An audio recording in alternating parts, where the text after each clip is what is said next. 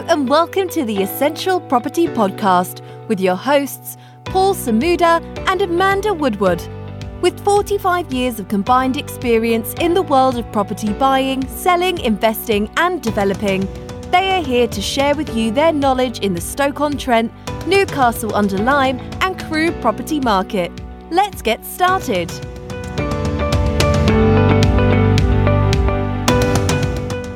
Welcome to a new episode of the Essential Property Podcast. Our aim is to discuss all property-related matters within Stoke-on-Trent, Newcastle-under-Lyme, and Crewe areas of the country. The podcast is directed at investors, landlords, agents, or anyone thinking of investing in residential or commercial real estate within any of those areas. My name's Paul Samuda. I am pleased to have with me today Mr. Avi Singh of the Stoke Property Shop. Avi, welcome. Thank you, Paul. Glad to be here. Good. Now, I've known you for about 7 or 8 years, and the Stoke Property Shop managed my first ever buy-to-let investment in Stoke-on-Trent, a little 2 up, 2 down in Beresford Street in Shelton. You managed that very, very well for that period of time. And then, in actual fact, went on to sell it for me a number of years later at a very attractive price, I have to say. So, thank you very much again for that great service. You're welcome. So, Abby, tell us a little bit about you and how you got into the lettings business or the property business and why Stoke-on-Trent? Sure, Paul. No problem at all.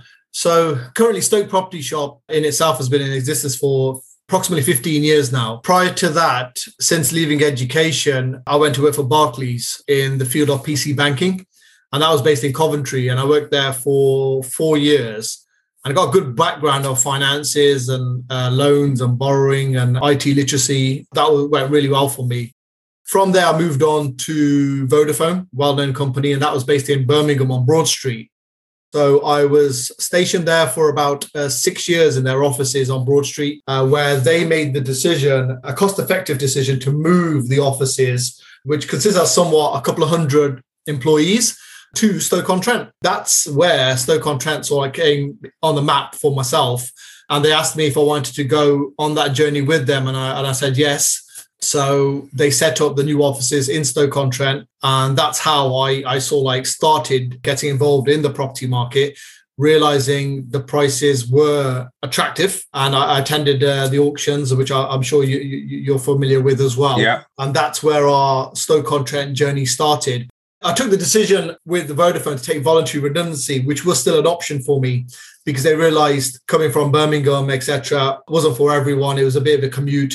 I made the decision to take the voluntary redundancy and spend that money on investing in a property portfolio. That portfolio in itself became of size and scale and a full-time job for me. From there, we sort of started networking with other investors and other landlords. And it sort of spiraled from there, where there was a need in that area for an agent to specialize in the student market to start with. And that's exactly what we did. And that sort of led to what is now classed as our one-stop shop for refurbishments, lettings, and sales. In a nutshell, in brief, that's the journey. Brilliant. I mean, so many people from out of town move to Stoke and are attracted by its initial property prices, and the business just mushrooms. I mean, just on that point, obviously, we've gone through a year of turmoil. I think property has been probably slightly less affected than other sectors like retail. But how has business been over the last year? Challenging is probably the word. We'll touch on them in sort of segments, if you like. Sales is doing well. The applicable incentives that the government has applied at the moment in that regard is assisting with matters. So sales, to be fair, has not really changed much. That's still strong and going well. The lettings market, however, with regards to where, if we segment that as well to professional, non-professional lets, and then we'll leave the student lets on the side for a moment. Professionals and non-professional lets, again, it's doing well. Once individuals realize that the property market was still open and those that needed to move can still move and can still view properties, that in itself also was still very promising and still remains strong.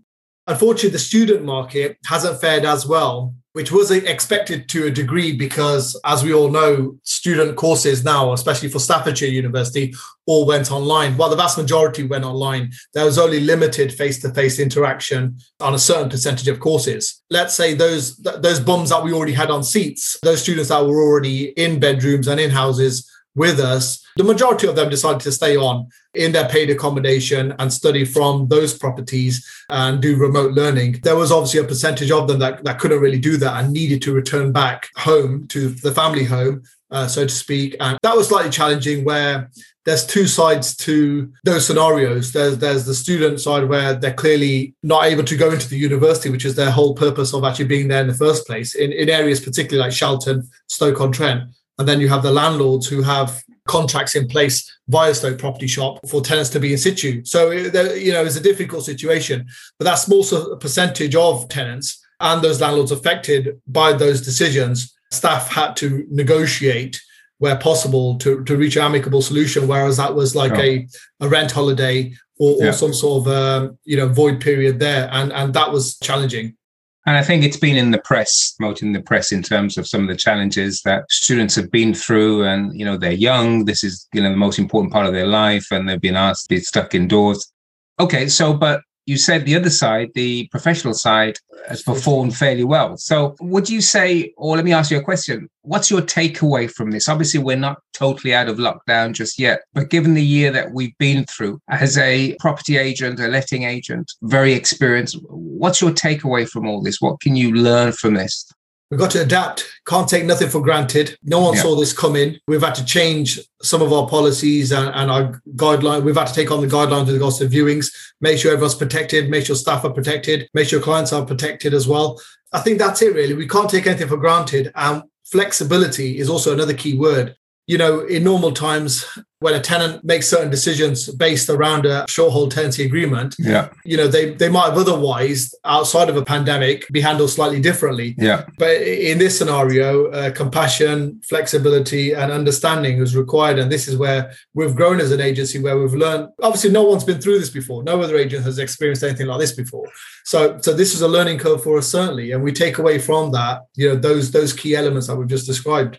And I think some of our listeners are stationed overseas, Hong Kong, Singapore, European continent, a lot of local landlords that we work with or investors that we learn with, and they've been anxious, especially if they've been overseas, in terms of what's been happening. But going forward, I'm going to put you on the spot just a little here. An investor comes into the area, they've got a bit of money to invest, 100, 150,000 pounds. Would you say student or professional HMO properties as an investment? Or do you just see this COVID as a bit of a blip? Because I know you started more on the student side and then transferred to the professional side. What would you advise?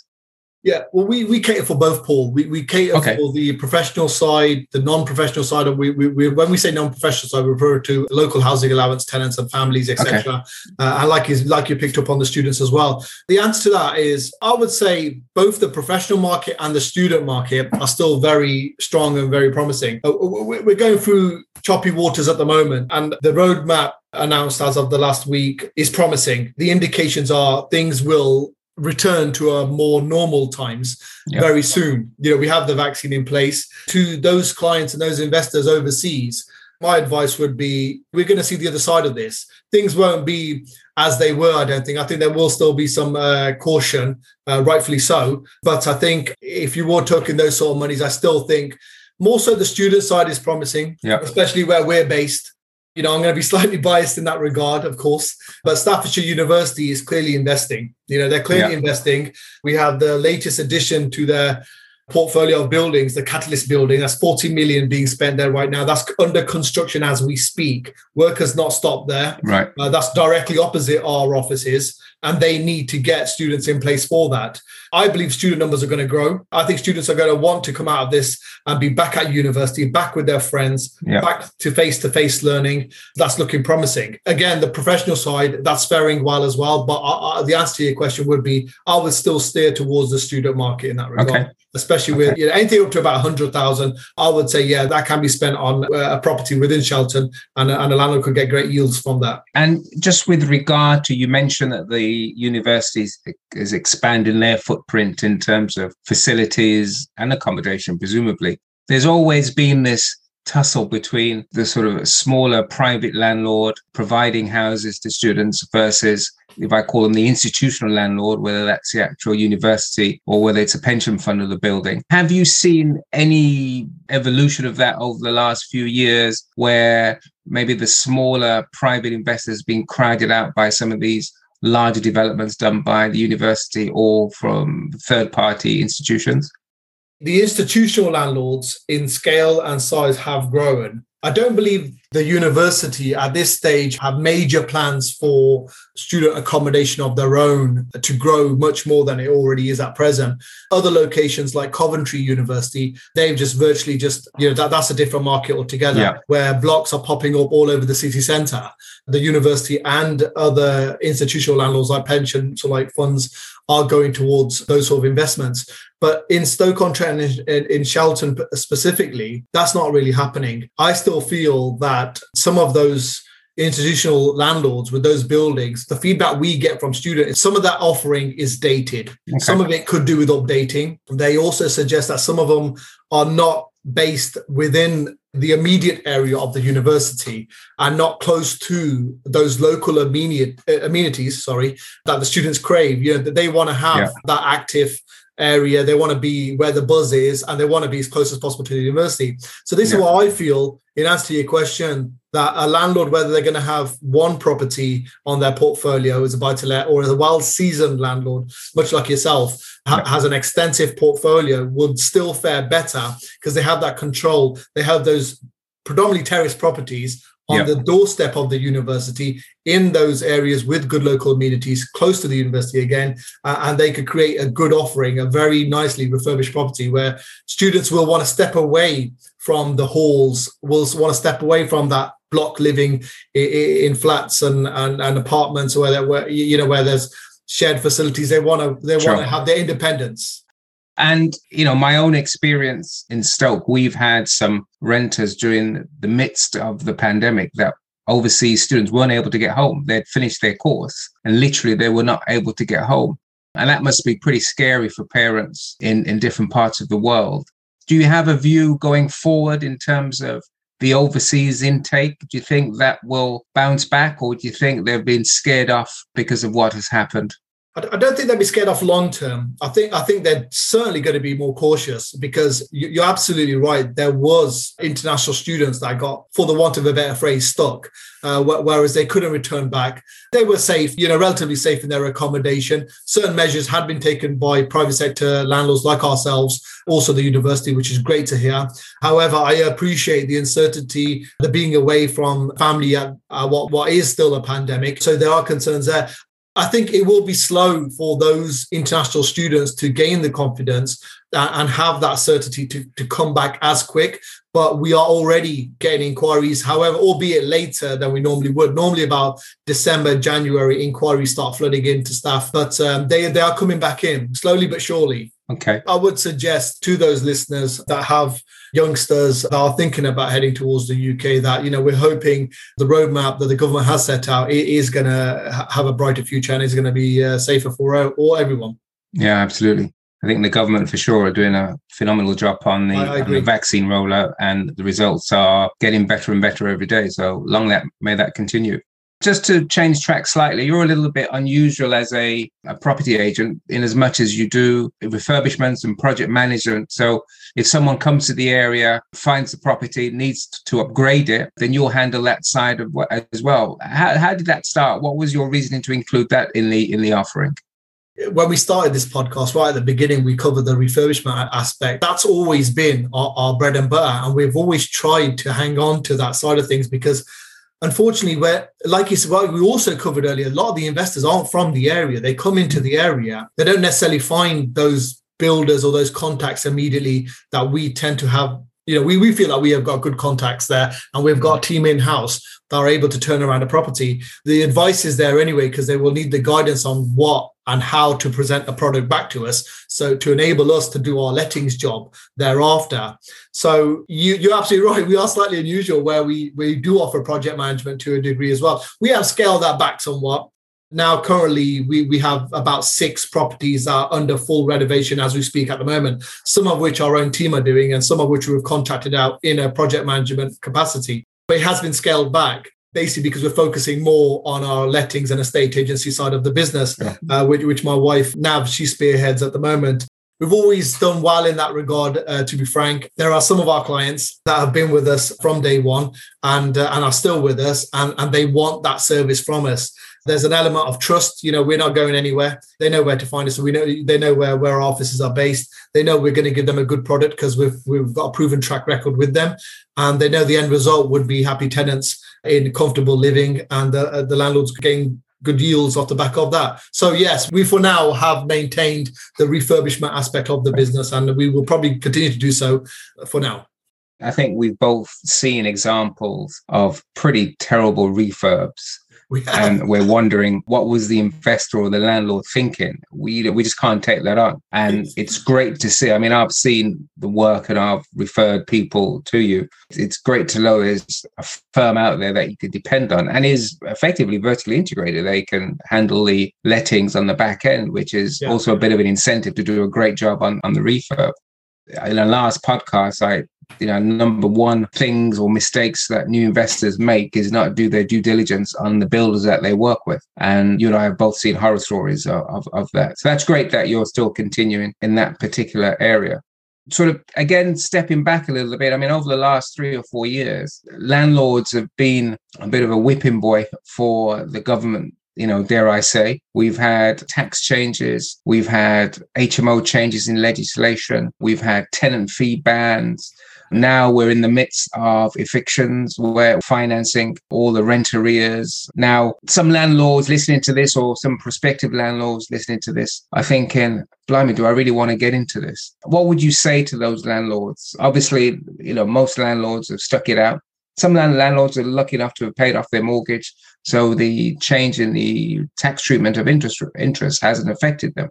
But broadly speaking, going forward, would you still be investing in property in this current environment in the Stoke and Newcastle area, or? In a word, yes, I would. And I still encourage clients and investors to do so. Now, just to cover what you've just discussed there, it's all true. Unfortunately, quite frankly, our industry over the last couple of years has had more legislative changes than ever before. And, let's be frank, more are yet to follow. But if you're a good landlord and you want to do things properly, then you shouldn't be concerned about those changes too much. Yes, it might affect the bottom line to some degree, but when you can still, collect, I'll give you an example. We have landlords that collect in excess of £900, that's a reserved figure, for what is classed as a 2-up, 2-down property, a 2/3 bedrooms. So the downstairs will be the third bedroom. They still collect in excess of £990 a month. You wouldn't be looking at that in other locations. Yes, you'll have to refurbish the property, but there's still a healthy return coming in there. Now, just touching on the evictions ban, unfortunately, what it is, unfortunately, you're right. The landlords are being used as a scapegoat to some extent, and they're having to borne some of those costs with sitting tenants. If a landlord needs their property back at the moment for whatever reason, the wait is 6 months for non-extreme cases.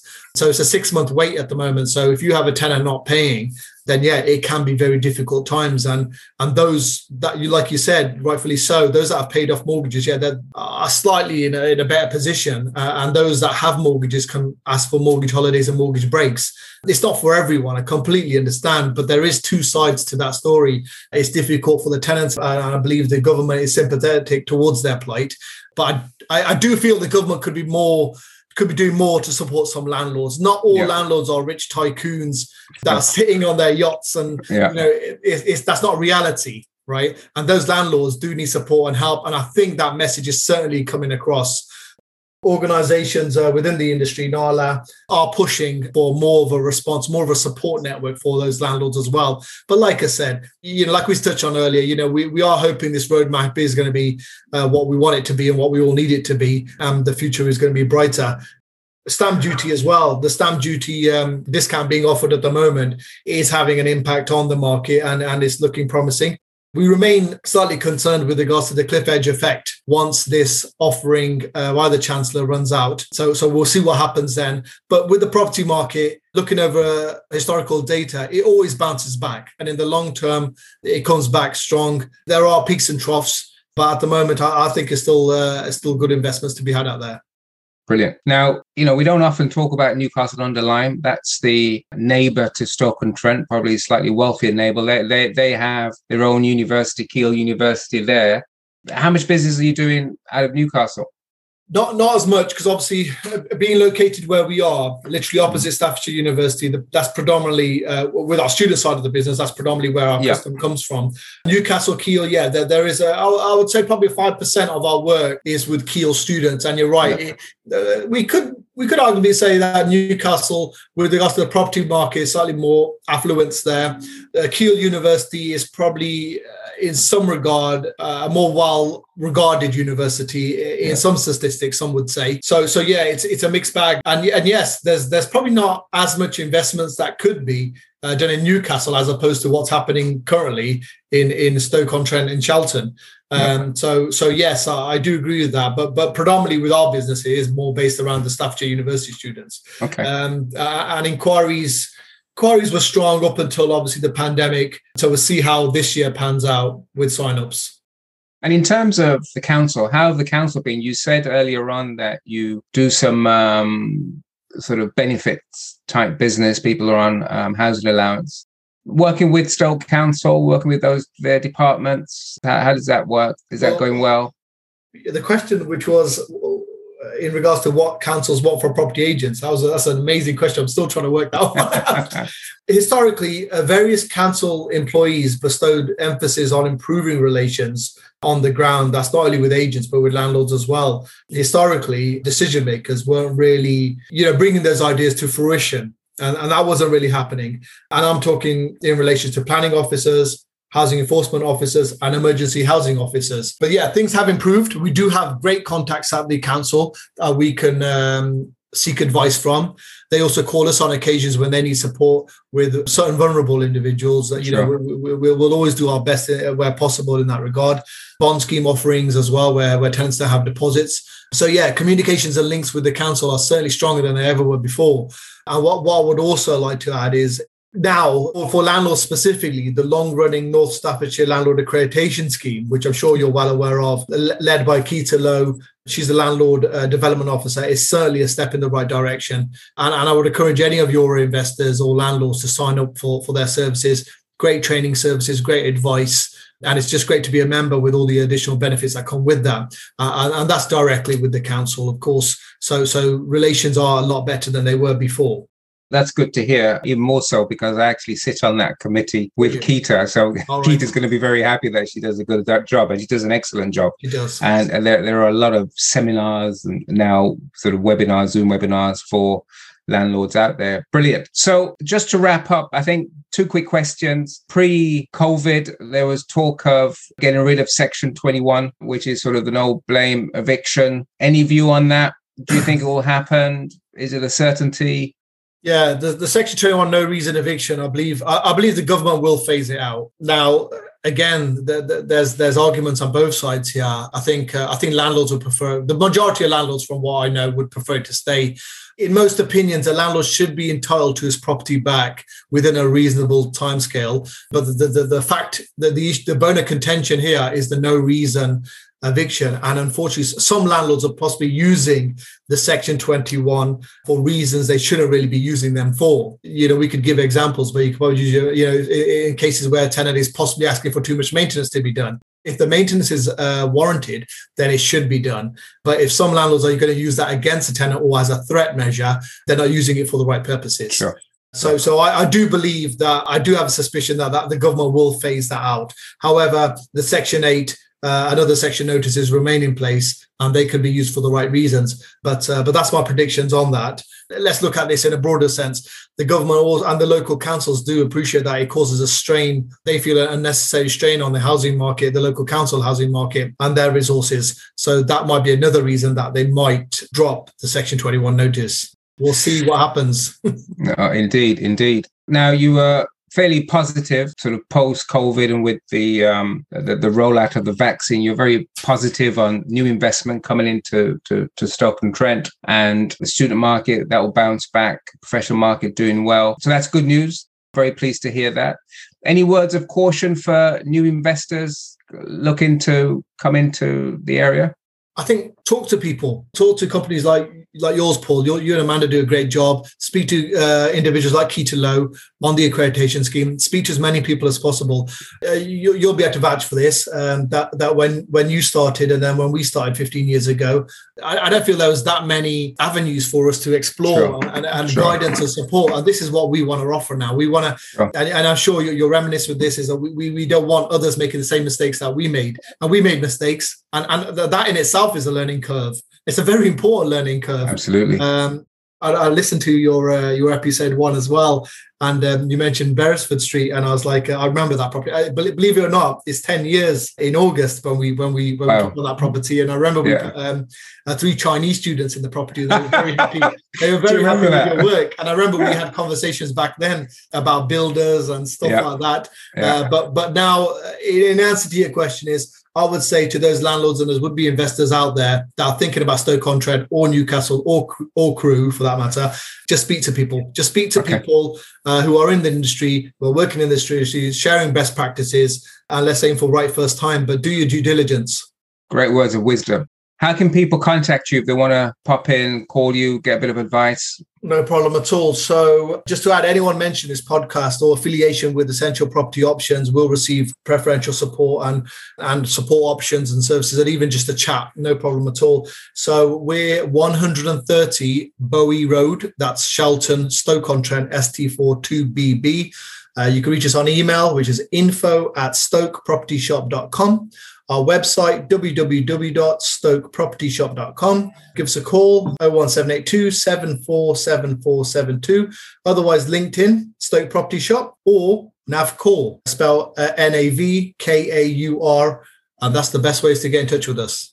I tell you what, we might be worth doing, just spelling Bowie Road. Yeah, that's a good one. We get that all the time. We've heard Bogey Road. We've heard it all. Yeah. So it's BOUGHEY. So it's 130 Bowie Road. Fantastic. Avi, a pleasure. Good to see you. Looking very, very well. Long may business continue. And I'm sure the student market will bounce back, as you've said. Absolutely. We'll keep in touch. And thanks for that words of wisdom. Thank you, Paul. It's been great. Thank you. We hope you enjoyed today's episode, and if so, please hit subscribe and share with those who you think would enjoy it too.